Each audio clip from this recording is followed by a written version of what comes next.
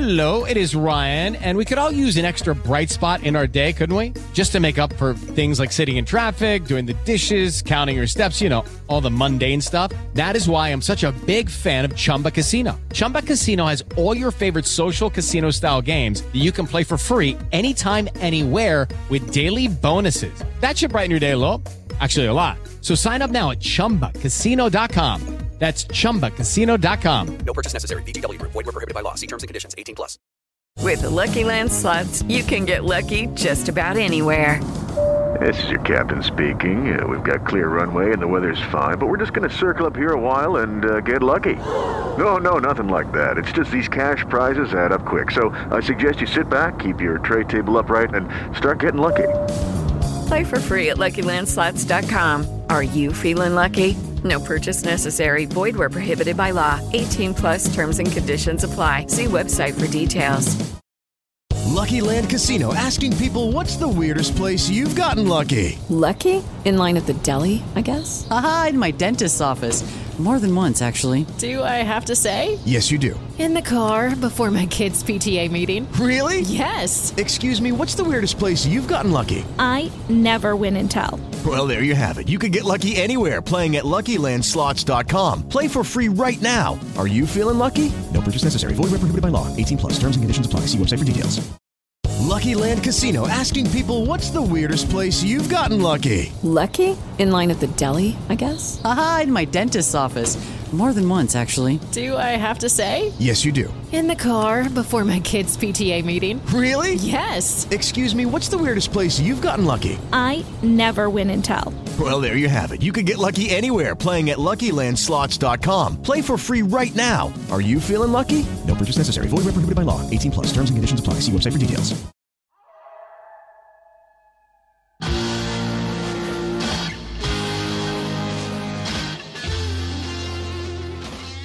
Welcome back, Tiger fans, to Rockin' Radio's football podcast.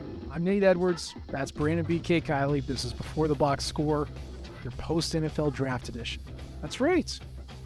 For yet another year, Missouri has safely had a Missouri Tiger drafted in the NFL draft. It goes all the way back to 2004, so bullet dodged. But we're going to talk about the guy who got drafted, some guys who got some undrafted free agent deals signed. We're going to talk about portal movement. We're going to talk about potential starting quarterback. And we're going to talk about roster rebuilding in the era of the portal. BK, are you ready to talk about all this stuff? I can't wait. Yeah, all the activity, all of the movement taking place in the wonderful world of college football in the month of May. What more could you ask for? Really can't ask for more than that. So thank God we got the draft. We love roster building around these parts. That does extend to the NFL because it's watching our little baby college football players get their first real jobs, get out there and make some money playing the sport that they love. And like I said, Missouri got another guy drafted. This time it was Isaiah McGuire. He was drafted in the 4th round by the Cleveland Browns. So I guess join Jordan Elliott, who was also drafted by the Browns, who I believe is still on the team. So that is the one guy who got drafted, which, that was the guy we all thought would have the best shot of getting drafted by an NFL team, and here we are. BK, again, you are a resident NFL guru, knowledge, roster guy. Tell me, is Isaiah walking into a good situation here? Yeah, I mean, I suppose, like, the Browns are a weird team because last year they kind of went all in, and let's set aside the off-field stuff because it's impossible to have any conversation about the Browns without talking about their quarterback. Their quarterback, for those that are curious that don't really pay attention to the NFL, is Deshaun Watson. They basically gave up a Godfather offer and paid him all of the money to make him their quarterback, and it didn't work in year one. He looked awful. The team was not very good. The defense, though, I mean, he's potentially going to be pass rushing opposite Myles Garrett. That's a pretty good job. Like, Myles Garrett's really good at the football stuff, so he's entering a defense where he's just going to be asked to rush the passer and basically nothing else. And I think that'll be a pretty good spot for Isaiah McGuire. I would expect that he'll probably be like a situational pass rusher in year one, and then we kind of see where he develops from there because he's going to be behind a couple of guys that already have a pretty established spot there on the roster. Congratulations to Isaiah. Again, keeping the banner waving. keeping Missouri relevant, I should say, in the NFL draft, which is always nice. There were two other guys who we thought could get their names called, inevitably didn't. But that's okay, because instead of getting drafted in the 6th or 7th round, when you're kind of an afterthought, you get to go the undrafted free agent round and kind of call your shots sometimes. So let's start with the first one, DJ Coleman. If you remember, he was called up from the FCS ranks last year. He had a standout year last year. He got to sign an undrafted free agent deal with the Jacksonville Jaguars. Now, keep in mind, they also drafted like Tyler Lacey out of Oklahoma State, Yasir Abdullah out of Louisville, and I believe also Derek Parrish out of Houston. So it's not like he's the only defensive end that's going to be joining a team from a rookie standpoint. But BK, Jacksonville seems to be a team on the rise, especially with Trevor Lawrence as the quarterback and a coach that's not Urban Meyer calling the shots. How do we feel about DJ Coleman signing here? Good spot. This is one of those things where, like, it's so hard to evaluate because DJ Coleman's most likely path is he makes a practice squad in year 1 and then hopefully makes a roster by year 2 or 3 in the NFL. Hey, man, it's not a bad deal to make an NFL practice squad. I think it's like $200,000 as a full year salary for those players. You can do pretty well for yourself by just latching on to the back end of a roster. There are more spots on the practice squad now than there were in previous years. So it's not a bad living, and he's got a chance to be able to do that. The reason why I say, like, I'm not sure about this landing spot with the Jaguars, it doesn't really matter. Because when you're in the NFL and you're going through the preseason, you're not just practicing and playing for your team. That film goes out to every other team in the NFL. And by roster cutdown days, chances are DJ Coleman will not make the Jaguars. But if he's playing well in the 3rd or 4th quarter of preseason games, there very well could be another team that looks at him and says, hey, what we need is a big, strong, run-defending defensive end, and he fits all of that criteria to a T. If teams are looking for, like, a really bendy edge rusher, he's never going to be that guy. It wasn't what he was at Mizzou, not going to be what he's going to be in the NFL. But he can bring that toughness to the edge, and he can be a guy that stuffs the run for you on 1st and 2nd down, and there's a need for those guys in the league. So it's hard to say for sure, specifically with Jacksonville, how they'll fit in or if he'll end up fitting in there, but I do think that he's got a real chance, and this is what I wrote over at Rockin' Nation whenever I broke him down for the draft. I think he's got a chance to be able to latch on in the NFL, even though the odds are obviously against him as a UDFA. And then lastly, the mayor of Columbia, the kid from Rockbridge High School, Martez Manuel. We here in these parts love Martez Manuel, 4-year starter at Missouri, captain, just the heart and soul of that defense for such a long time. Great production in his 4 years in college. Maybe the measurables, maybe the raw skills weren't as good as you wanted to be, and it seems like that was kind of the consensus from at least the NFL side. He goes undrafted free agent as well.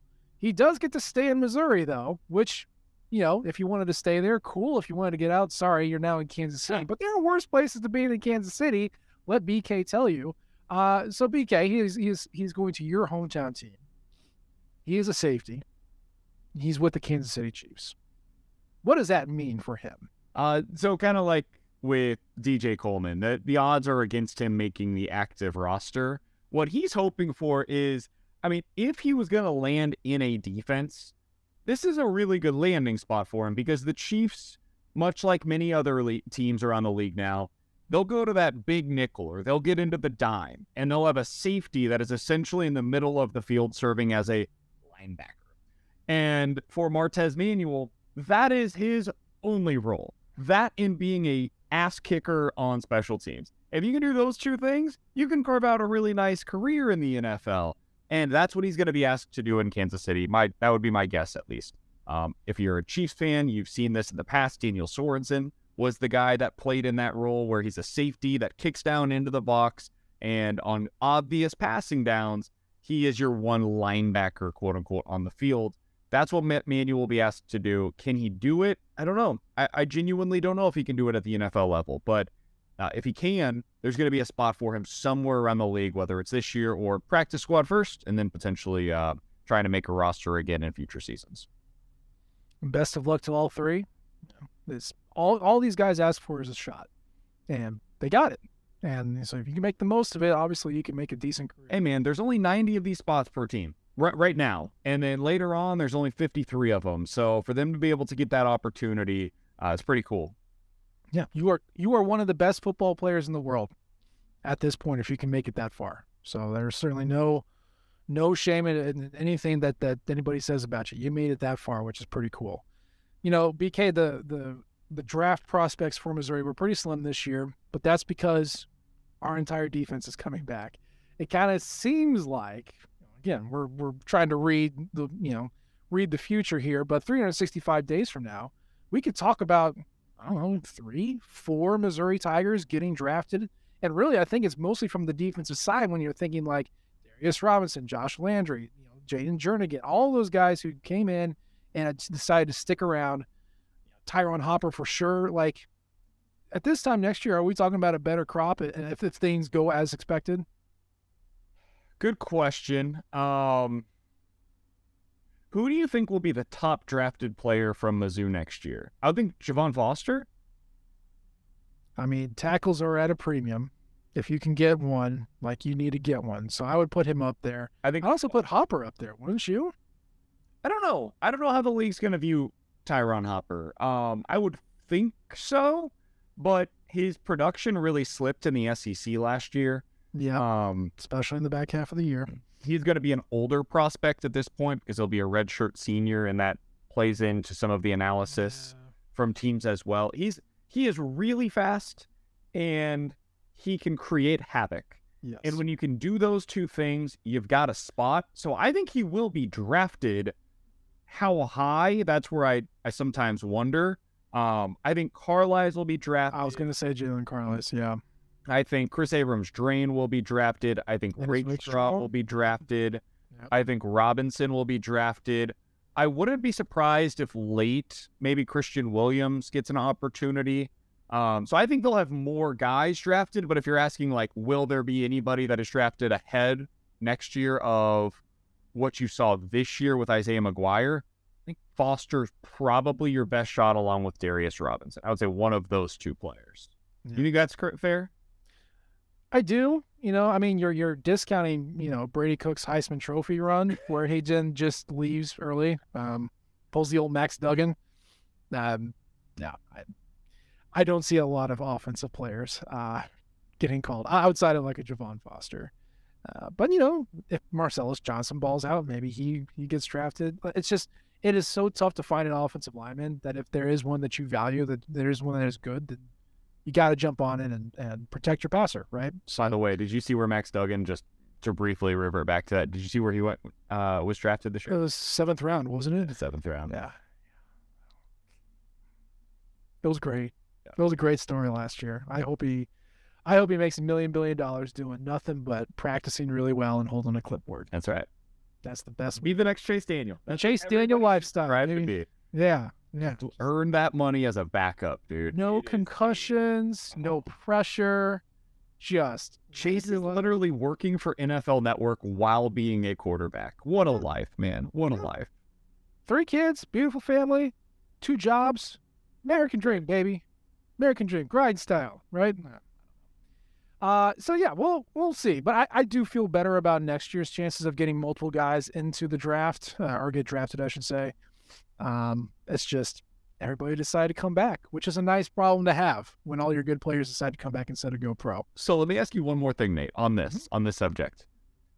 On Mizzou's roster currently, not necessarily in next year's draft. Okay. Who do you think will be the highest drafted player?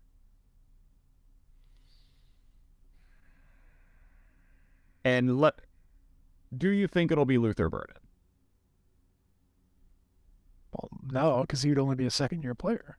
No, I'm in general. Just like you project 4 years down the road, maybe it's a freshman, maybe it's a sixth year, whoever. But on their current roster, who will be selected the highest in whichever draft they are eligible? So the draft puts a premium on quarterbacks, offensive tackles, edge rushers, and wide receivers.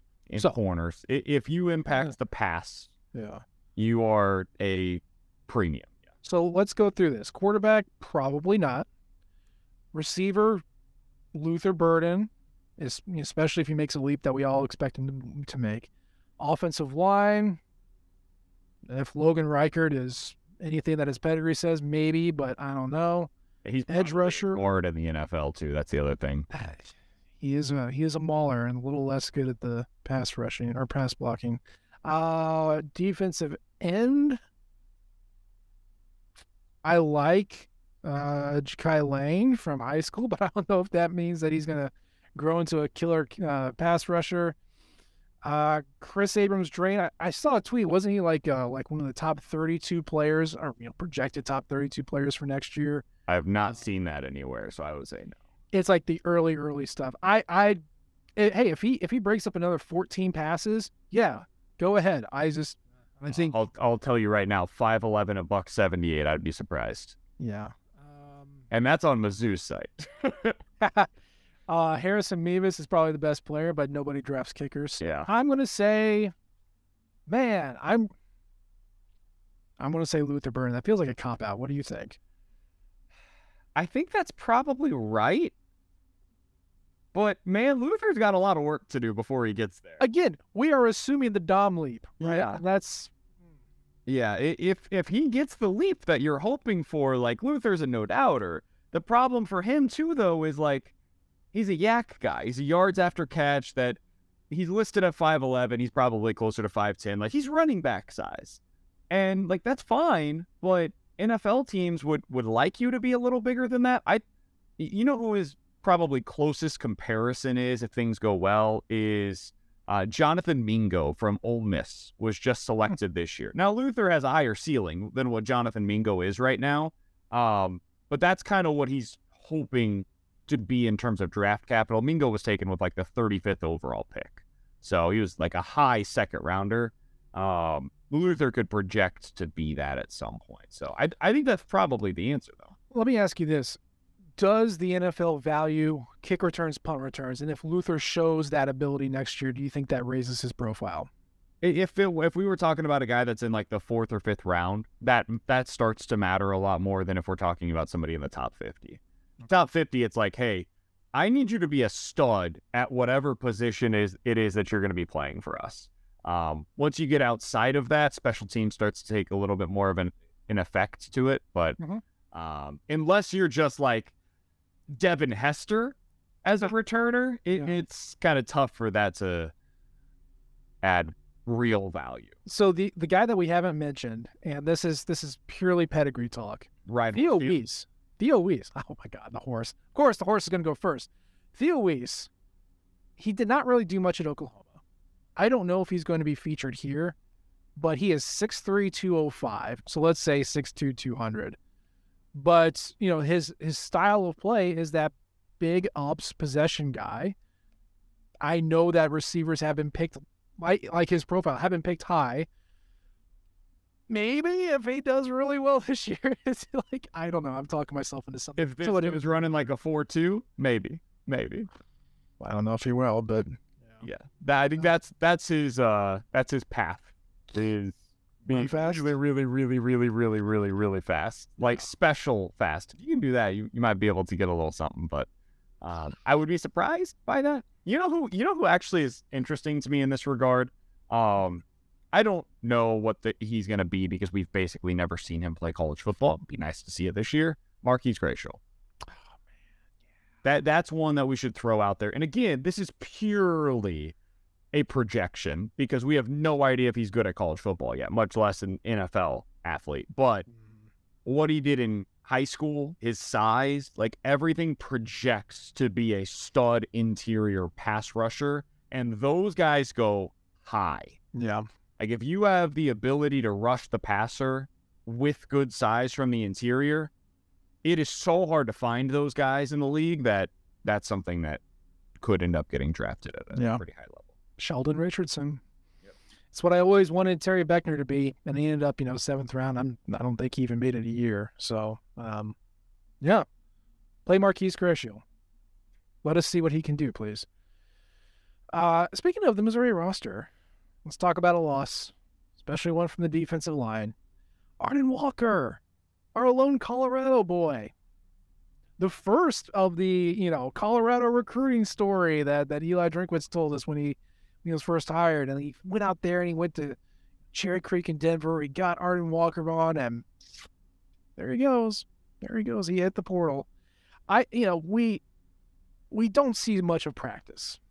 And what we see is so very, very little. And you have to rely on reports. And we can make assumptions based off of how we look at the roster. But it kind of seemed like Arden Walker was going to be given a shot at a starting defensive end position this year, especially when he was starting in the bowl game opposite Johnny Walker. Now, Johnny Walker's been talked about a lot during spring. You didn't hear a whole lot about Arden Walker. Well, here we go. He's gone. And it's from a position where Missouri needs some dudes. They now have 7 edge rushers. Johnny Walker Jr., Joe Moore from Arizona State, Austin Firestone from Northwestern, and then your freshmen, Jordan Harris, Ja'Kai Lane, Serene Tunkara, Sam Williams. Now, it sounds like our former 4-star boy, DJ Wesolak, is working with the defensive ends now, so there is a potential there, but he is also a redshirt freshman. It's kind of confusing. It seemed like there was a path for Arden Walker to start and see some playing time, and now he's gone. Now, not all transfer portals are the same. Some are push-outs, some are options. Some are the guy wants to leave. So we're not making any comment on that. But just from the fact that he is gone, BK, how do you feel? It kind of stinks because you just wanted to see what he could do. I wanted to get the opportunity, and this is one of the risks. And we don't know the full explanation as to why Arden Walker decided to leave. I think that's important context here. We don't know if this was a purely personal decision for him. Hey, there's a team that we'll be talking about a little bit later, pretty close to where he grew up, that is accepting a lot of transfers right now. And by a lot, I mean basically a full roster of them. And if he just wants to go play for a guy that goes by the nickname Prime, I get it. Kind of hard to be able to compete with that, right? But if this is a playing time issue, if this is a I didn't see an opportunity for me here issue, it goes back to, and we don't have to rehash it, but the same conversation that we've had a million different times, which is, does it make more sense to bring in these high floor, low ceiling transfers, or does it make more sense to trust your internal pieces to continue progressing and give them those opportunities? And that's one of the things that I hope we find out sooner rather than later with Arden Walker, which is Joe Moore good? Is Austin Firestone a good piece? Do you have the necessary players to be able to play this way at edge rusher? I don't know the answer to that question yet, but Arden Walker I thought was going to fit into finding out what that looks like. Sad.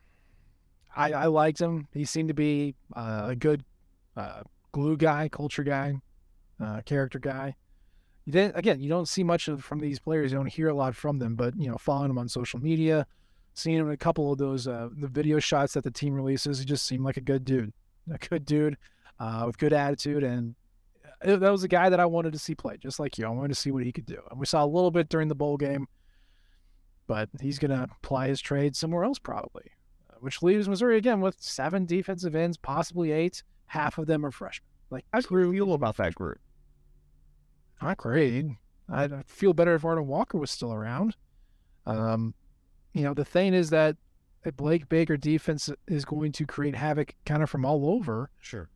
But you still need some edge rushers. You still need some guys to set the edge. And the fact that you're relying on 2 transfers, one of which is also a redshirt freshman, I don't know. That makes me a little uneasy. How do you feel? I poo-pooed the idea in spring that we were going to see significant snaps from Darius Robinson at defensive end this year. I thought it was just kind of one of those things that you cross-train a player in spring more so than you'll actually see him play there a lot. I don't know, man. Given how this roster is shaking out, you might see him there a decent amount. Otherwise, Ja'Kai Lane needs to be good. Now. Needs to be on the field as a freshman. And boy, if you want to hear something that doesn't jive with what Eli Drinkwitz does program building wise, it's Ja'Kai Lane as a freshman 3-star. Nah, those guys don't see the field very often for Eli Drinkwitz team. So I'd be surprised by it. I would also be surprised if they don't add somebody else. If there was one piece that I feel very confident in projecting they're going to take another transfer, it's defensive end. They've got to get another edge rusher in here.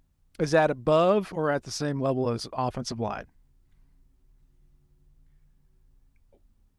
I think you need a center, like in a bad way.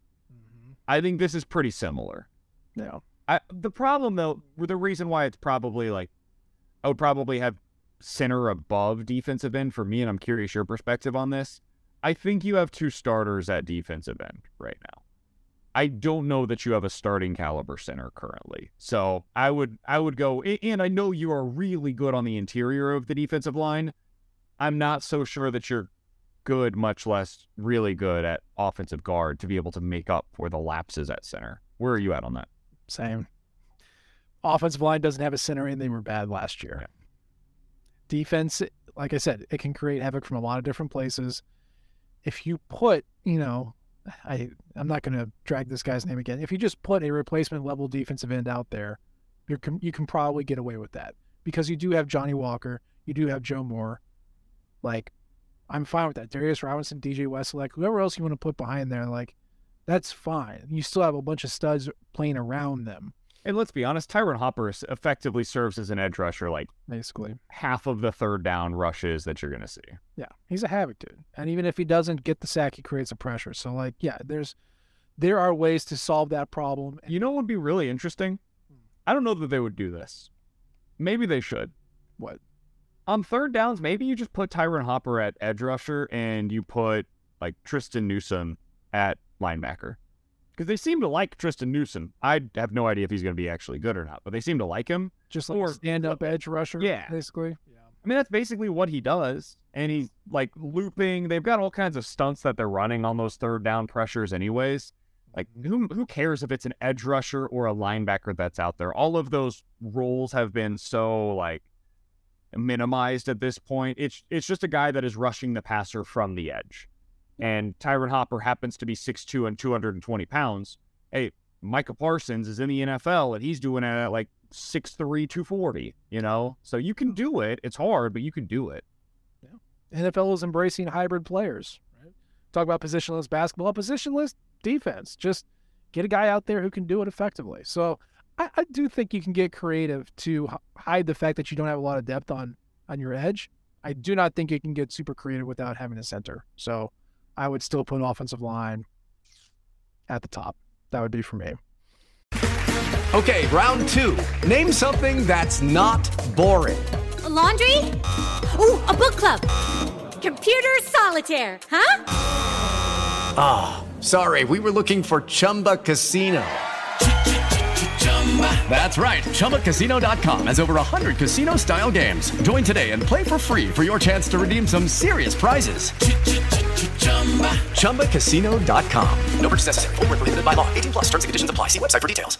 Judy was boring. Hello. Then Judy discovered ChumbaCasino.com. It's my little escape. Now Judy's the life of the party. Oh, baby, mama's bringing home the bacon. Whoa, take it easy, Judy. The Chumba life is for everybody. So go to ChumbaCasino.com and play over 100 casino-style games. Join today and play for free for your chance to redeem some serious prizes. ChumbaCasino.com. No purchase necessary. Void where prohibited by law. 18+. Terms and conditions apply. See website for details. Lucky Land Casino, asking people, what's the weirdest place you've gotten lucky? Lucky? In line at the deli, I guess? Aha, in my dentist's office. More than once, actually. Do I have to say? Yes, you do. In the car before my kids' PTA meeting. Really? Yes. Excuse me, what's the weirdest place you've gotten lucky? I never win and tell. Well, there you have it. You can get lucky anywhere, playing at LuckyLandSlots.com. Play for free right now. Are you feeling lucky? No purchase necessary. Void where prohibited by law. 18+. Terms and conditions apply. See website for details. Hello, it is Ryan, and we could all use an extra bright spot in our day, couldn't we? Just to make up for things like sitting in traffic, doing the dishes, counting your steps, all the mundane stuff. That is why I'm such a big fan of Chumba Casino. Chumba Casino has all your favorite social casino-style games that you can play for free anytime, anywhere with daily bonuses. That should brighten your day a little. Actually, a lot. So sign up now at ChumbaCasino.com. That's ChumbaCasino.com. No purchase necessary. VGW Group. Void where prohibited by law. See terms and conditions. 18+. Okay. So enough of that. Let's talk about the guys who are still here. And let's talk about quarterbacks. did we hear a feisty quote from Eli Drinkwitz last week, who said, if the team were to walk out today, Brady Cook would be your starter. Everybody else is here just to participate and have fun. Oh, boy. I know. You got your camps of Missouri fans, right? You got the camp that goes, we have no idea what Brady Cook even is because he didn't have a labrum last year. And you have the other camp that goes, we have a bunch of 4-star quarterbacks and none of them can see the field. How is Brady Cook our best option? And then, of course, they just yap at each other constantly. BK, what was your first thought when you heard Eli Drinkwitz talk about Brady Cook QB1 2023? Okay. So when you do this for a living, Nate, as you know, you think about things a little differently than the common fan. Because the common fan probably heard this, and I don't blame you, I get it, probably said something to the degree of, what the bleep? Like, why? Why is this the route that you're going? And so my response to that, when I heard it, was similarly, why? In that, why would you make this statement? Who does it benefit? When you hear public statements, it's all PR. Like, every time that Eli Drinkwitz speaks, he is serving as the public relations point man for his football program. He's a salesman. That is his job as the head coach when he is speaking to the media at the University of Missouri. So, Nate, why would he say that? Like, if we're investigating here for a moment, who does it benefit? Why would he say that now? What is the point? If he subscribes to the Nick Saban School of Public Relations, every chance he's talking to the public, he's talking to his team. And for me, this was saying, I gave Jake Garcia and Sam Horn an entire spring with no Brady Cook. Nothing. You had reps with the ones the entire time, and you did not impress me. Be better. That is what I think he is trying to say. I don't think it's an effective way of saying it. I don't think it really helps anybody. I'm also not a 19-year-old college football player, so what do I know? But that is the only thing I can think of as to why he said that. What were your thoughts? Brady, please don't transfer. That was what I thought. When I heard this, because Brady had the opportunity.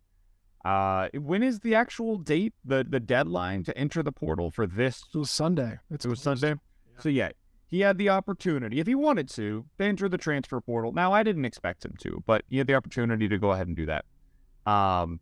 And I wonder if Eli Drinkwitz was thinking to himself, we need to make sure Brady Cook's here. And if that is the case, I think it speaks to what you just said, which is, I don't think he was super impressed with what he saw from Sam Horn or Garcia. And man, that's scary, because I would say we were two of the biggest public defenders of Brady Cook this year, in that I don't think he was as bad as a lot of Mizzou fans thought it was. It was not good. I'm not trying to sell you that Brady Cook was this world beater as a college quarterback, but I think some people made it out to be that he was like the worst thing that has ever happened to a college football offense. And I simply reject that notion. I think Brady Cook was a passable, totally average, very mobile college quarterback. Nothing more, nothing less.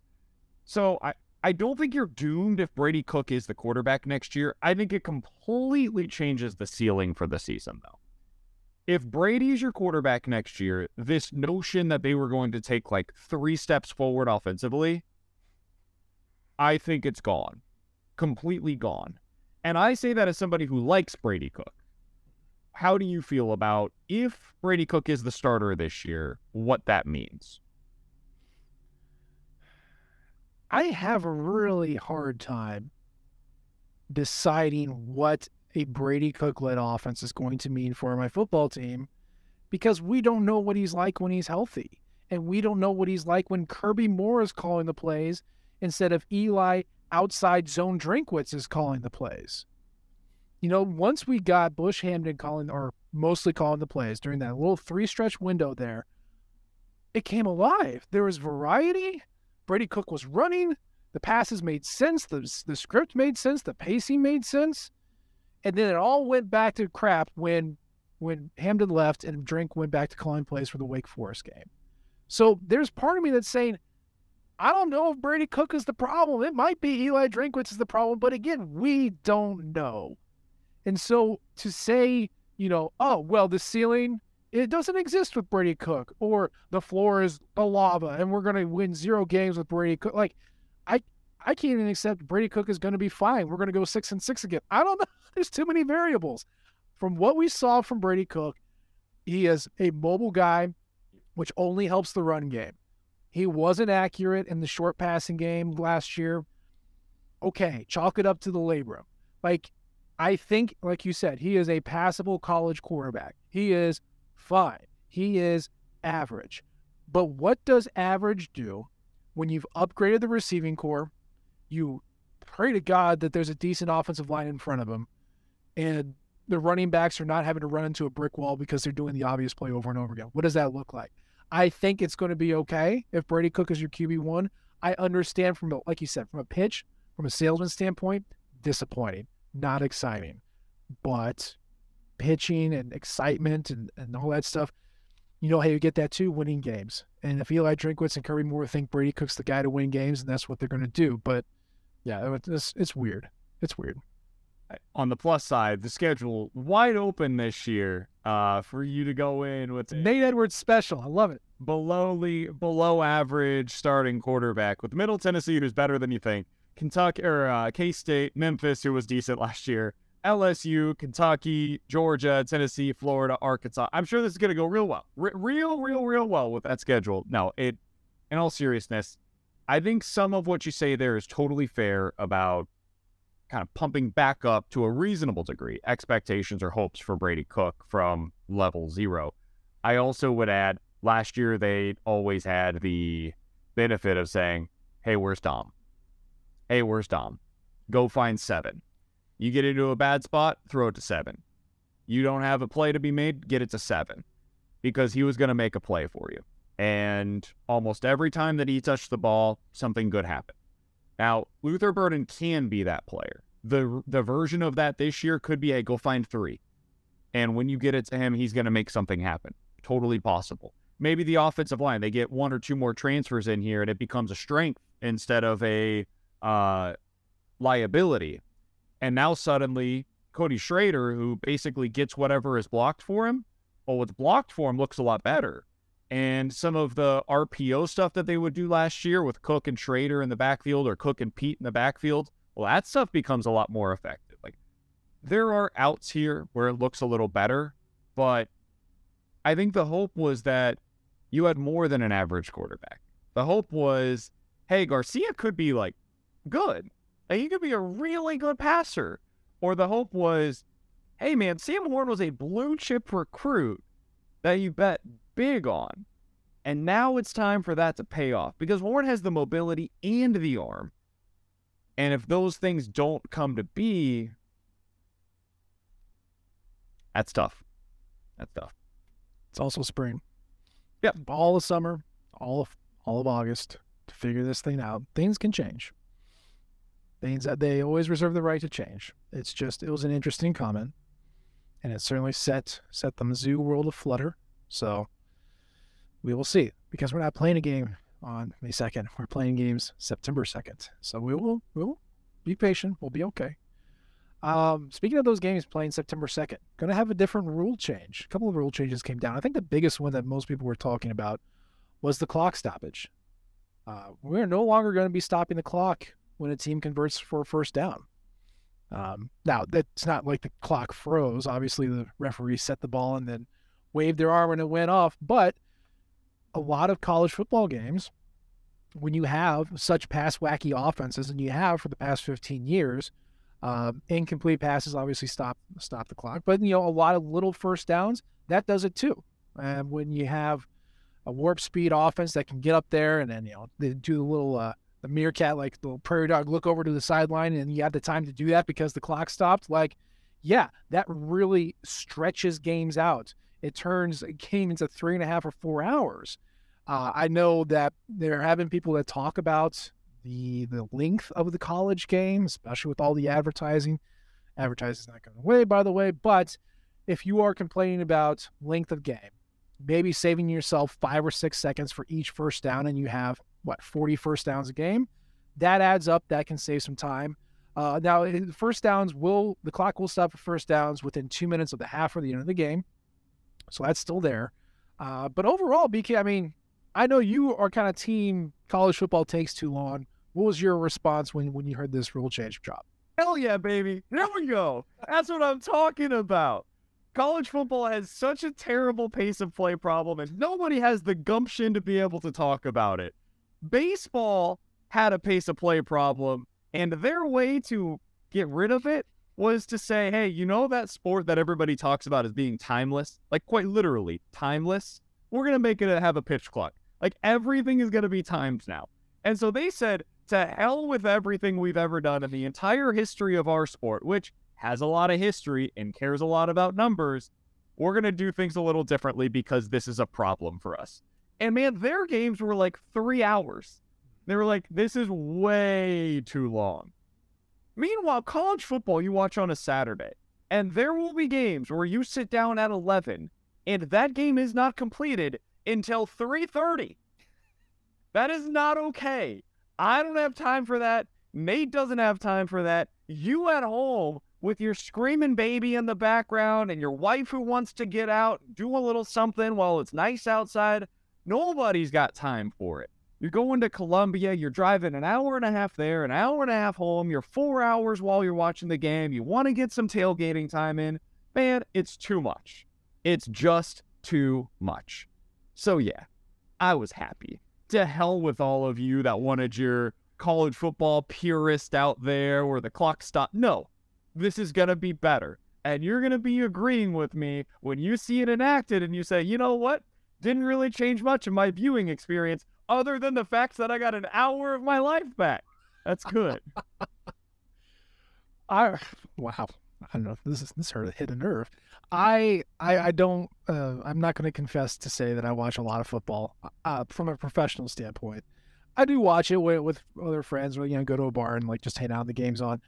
I will point this out: going from a Saturday slate of games to a Sunday slate of games is noticeable.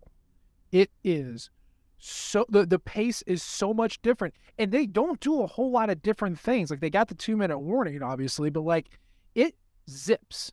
And I know professionals, they don't throw it as much. There's a lot of running involved and all that stuff, but man, it is noticeable how much faster the NFL games go. And you can stack those windows of games tighter. You can get more games in during the day. I know it's only 32 teams versus 134, but I don't know. It just, when you have to clear your calendar for 4 hours in case of overtime, it does eat up your entire Saturday, and that's uno game. And I know that, you work all week and you want to get to the game and you want to enjoy it, you want to be there. Boy, I don't want to watch 4 hours of Missouri getting killed by an Alabama or a Georgia, right? If you're down 45-0, do you want that to drag out for another 2 hours? No, nobody wants that. So I am okay with it. And I really don't think you're going to notice it all that much. Maybe the first game you call attention to it, and then every game after that, it just kind of becomes a background thing. I don't know. I am good with it. I'm curious how much time it actually saves. Because again, those commercial breaks are still going to be there, but I am good with that rule. There's a lot of crap rules that they threw out that didn't get passed. I think they're mostly gunning for this, so I think it'll be okay. I said what I needed to say. This is going to be considered a good rule when you look back on it. And here's the thing, Nate. I would be shocked if after the season anybody is saying, man, I really wish we still stopped the clock after the first downs. That's not going to be a thing that people say. No. This is going to be good. I don't think coaches and coordinators are going to mind either. Or the players. If you have to play 60 snaps instead of 79, the players will thank you in the long run. So it's a good thing. Last thing we wanted to talk about today, we're kind of hitting into that college football world, just kind of the zeitgeist zone. So let's talk about rebuilding teams. because we got a really interesting test case over in Boulder, Colorado. We hinted at it a little bit earlier with the talk of Arden Walker, Colorado native, potentially going back home to Colorado to play for Deion Sanders, a.k.a. Coach Prime. I'm not calling any of you all dumb. I know that Missouri fans, you know their team pretty well. I don't know how you know other teams. So let me just get you caught up to speed here. So, University of Colorado have stunk for quite some time as a football team. Deion Sanders was hired to be Colorado's head football coach. And since then, he's had a camera crew following him around, following the staff around, basically documenting everything. It's like a huge reality show kind of just set up or whatever. Anyway, you can go on to the Twitter site or the Instagram. You can see these videos. And one of the first things that Coach Prime said, put on social media, was him in a team meeting with the entire team right after he got hired. And he was sitting there telling this team that went 1-11 last year, mind you, that they better get on board or he was getting them out of there. Basically heavily insinuating that he didn't like this roster and he was going to clean house. So during the 2022 season, Colorado had 83 scholarship players. Before their spring game last week, Colorado had 18 players in the transfer portal. And then after the spring game, they have 20 scholarship players from the 2022 squad. And they have 43 players in the portal. Just as reference, the next closest team has 29. So it's a huge amount of roster churn. But it's worth pointing out that while Deion Sanders is clearly sending some of these kids packing, there are some portal departures that he did not want to lose. The ones that I could think of off the top of my head was Montana Lemonius. It was a wide receiver. There's linebacker Aubrey Smith. Both of them earned their number during the spring. And then they were both actually antagonized by Shadur Sanders, who was Deion Sanders' kid and the starting quarterback. So on top of that, Colorado's not releasing spring practice footage to other schools to review or analyze their players leaving. So, that has since been... Oh, they changed that? Okay. They have since said we will send the necessary video. There's a lot going on here, BK, and it feels like it's just a little capsule of the transfer portal era. So what are your thoughts on all this? Oh, there's a lot wrapped up into this discussion because Deion Sanders is a lot. Like, just he in and of itself was always going to be a very controversial figure as a Power 5 coach because he does things his way, and his way is, first of all, very old school, and second of all, very flashy. Like, he's going to be out in your face with the way that he wants to do things. And so that's not for everybody, man. He's going to have stuff posted on social media. He's going to have video cameras following him at all times. He's going to have NIL deals with media companies. He's going to be trying to raise as much money possible, and that's going to come in part because of some of the stuff that I've already mentioned. So, like, all of that is part of the Deion Sanders experience, and that's before we get to anything that results in the transfers that we've seen already and the roster building process that he's about to have. I have no strong opinion on if this is going to work. And I know that's bad for what we do, but it's the truth. I don't know. I think it's likely to have 3 steps back before there's a step forward. And that's tough at a program where they were already really bad. And so, like, I don't know, man. I don't know that you can build a roster this way. I think it's going to be really hard for him. I don't know that you can have a team come together on the fly in the next 2 months and have that coalesce in a way that is meaningful. Like, there's a lot more to football. There's a lot more to program building than gathering a bunch of talent over the course of 3 months and saying, this is our team. You can maybe do that in basketball, where you've got like 7 guys that play in meaningful games. You cannot, in my opinion, do that in college football, where you're going to have 45 guys see the field in meaningful snaps. So I think their depth is going to be a problem for them this year. I think they're going to have places where they just flat out don't have a Power 5 starter, and it's probably going to come in places where they're uncomfortable not having a legitimate Power 5 starter, and it's going to take a long time, years potentially, like 2 or 3 years, before they feel really good about where they're at program building wise. And that's where it just comes down to, like, does he have that kind of shelf life? Will people be willing to stick with him because of everything else that comes along with Deion Sanders if he struggles, if he doesn't do a lot of winning in the first couple of seasons? And that's where it'll be different than what happened at Jackson State. Yeah. At Jackson State, you can add a couple of blue chip talents and you stand out compared to your competition. At Colorado, if you get a couple of blue chip talents, you're just still a lower level Power 5 program. And you also have a bunch of big holes. So it's going to be interesting, man. This is going to be nothing if not fascinating. Where are you at on this? Because I know this is like a dream scenario for you to find out what it looks like. Yeah. As a college football scientist, I'm like, oh my God, yes. This is my little controlled environment. Along the blue chipper line, remember Jackson State got smoked in the Celebration Bowl, not once, but twice. So even with the talent advantage, he's not averse to getting his ass beat. Do you remember who Deion Sanders' college coach was? Would have been at Florida State during the special era with Bowden, right? Yeah, Bobby Bowden. A lot of what Deion Sanders says is almost like verbatim Bobby Bowden stuff, and it's a very hard-edged, like you said, kind of in-your-face style with the Deion Sanders prime flashiness to it. I'm going to reserve ultimate judgment on how this is going to work. My thought does lean towards you, though, that this is going to be rough. And I don't know how much that Coach Prime stuff is going to sound when you're 0-3. Like, when are they going to win their first Power 5 game? You get Nebraska. Like, are you really going to beat Nebraska? Colorado State might beat them. And Colorado State stinks. I don't know where the wins are going to come. Maybe if you play a Cal, maybe if you play a Stanford, but you got USC on the docket, like, they are going to get smashed. And the reason I say that is because the lines, offensive line, defensive line, there are guys from the portal who have left who are now on Power 5 rosters, including their starting left tackle who either he told him to kick rocks or the guy did, and he got scooped up by UCLA almost immediately.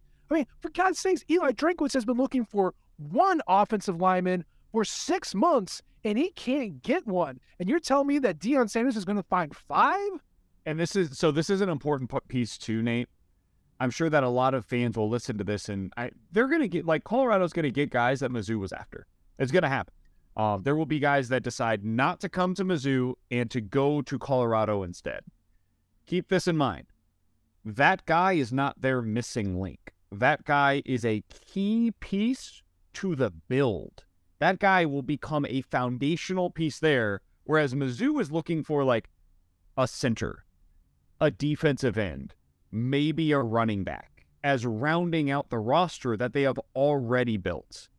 And so, yeah, that guy might be going to Colorado, and that sucks that they picked them over Mizzou for Mizzou fans, but that doesn't inherently mean that, like, that program is in a better spot than where you are right now. If you were asking me today, where would I rather be in my program's life cycle, with Eli Drinkwitz or with Deion Sanders? The answer is resounding with where Mizzou is at right now. And it's not just because Colorado doesn't have much of a roster. It will be that way even after this upcoming season.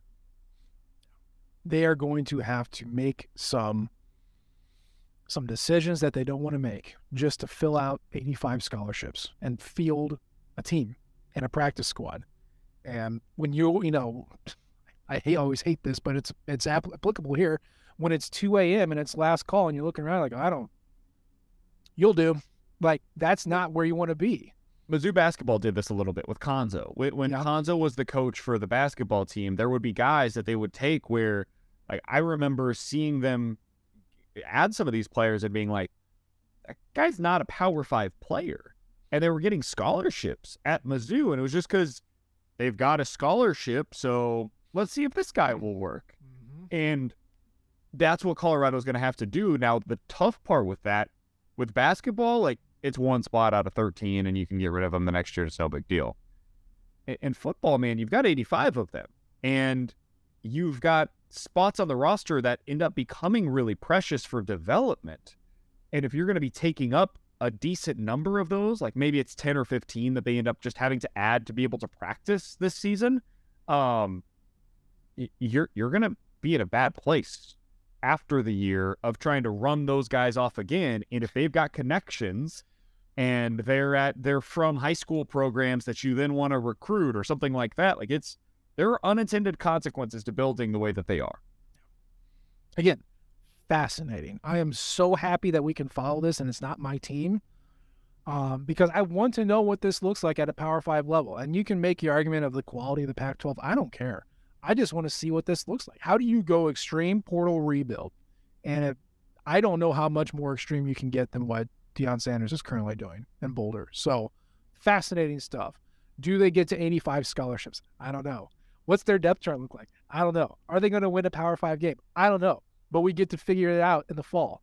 And I feel like there's been a discourse about the portal, specifically about rebuilding and how the portal, and I'm not saying this is everybody, but there have been murmurs of like the portal erases, which would call it like a year zero, like a hard reset. It gets rid of that because you can just, portal your way to a new team. And I've never viewed it that way. I much like you, it's like the portal needs to be edging out corners that you don't currently have, like just polishing it up, the one piece that's going to push you over the edge. It should not be there to overhaul your roster. And even if you can, I really don't think you should. I mean, if you have 5 guys on the offensive line who've never played together, that is a position group that needs to know each other, know the scheme really well. If you have 5 defensive backs who've never played together and like switching off and playing combo coverage and who's got what, like you need those guys to be familiar with each other. Just bringing in a bunch of mercenaries who are not professionals, who have not been in this system before. My God, I think it's going to be a train wreck. But I don't know. I am very excited to see it, but it's great for experimentation. It's great because you got such an entertaining guy. I just feel like it's going to explode within 3 weeks, and I don't know how he's going to sound. How does Coach Prime sound when he's 0-3, 0-4? I don't think it's going to be the same. It's not going to be, and that's the one thing we have not seen yet. Like, we have not seen what it looks like when it's week 8 and he's 1-7. And you've got a locker room that's frustrated, and he's still using the same tactics to try to get through to them. And now, being a hard-nosed coach, I'll put it that way, is not quite as fun when you don't get the winning out of it. Nate, I don't know if you've been around bosses that can be jerks, but probably most people in our audience have been. And it can go one of two ways, right? If you end up seeing the results, you kind of put up with it. And you're like, you know what? I don't love the way that they talk to me, or I don't love the way that I'm treated or whatever, but the money's pretty good. And hey, man, we're kind of seeing the results of this. But if you don't see the results and the money's not good, well, then suddenly you're like, man, I don't need to be treated this way. I don't need to be talked to this way. I've got alternatives out there. I'm good at what I do. I'm just going to go do it somewhere else where I feel happier because of what I'm getting out of it on a day-to-day basis. And that's where it will become really interesting, is when players that are coming in right now for the opportunity to be a part of Coach Prime, well, what about when Coach Prime ain't winning? Because part of his current culture, part of his current sell is, you come here, we're going to win. What if you don't? Now it's going to suck for the guys who spend their one transfer there. Now you can leave immediately if you're a grad transfer, but there's going to be a couple of guys who are going to feel like they got a bill of sale that was not what they signed up for. So, again, fascinating story. I don't think this really changes rebuilding. If you were to ask me, year 0 should still exist. Maybe not to the degree that it should be. Maybe instead of 4 years, you get 2, because you can do a decent amount of overhaul. But, man, until you show me a test case where this works, I'm not going to think it's the right way to do it. And I'm glad someone's going to give us at least one. And I'm glad it's not my team. But, yeah, I think I want to be keeping track of Colorado. Not as much as Mizzou, but I'm going to be tuning in to see what that looks like and how they play, because that's good. That's good entertainment. That's good TV. And, something to keep you through the fall. So, man, I think that's all we got. think that's it. We almost got an hour on here. BK, any final thoughts, final shots? I don't think so, man. I am really curious to see what the summer brings in terms of transfers for Mizzou. I do still think they need a tight end. I think they need a center or a guard, preferably both if possible.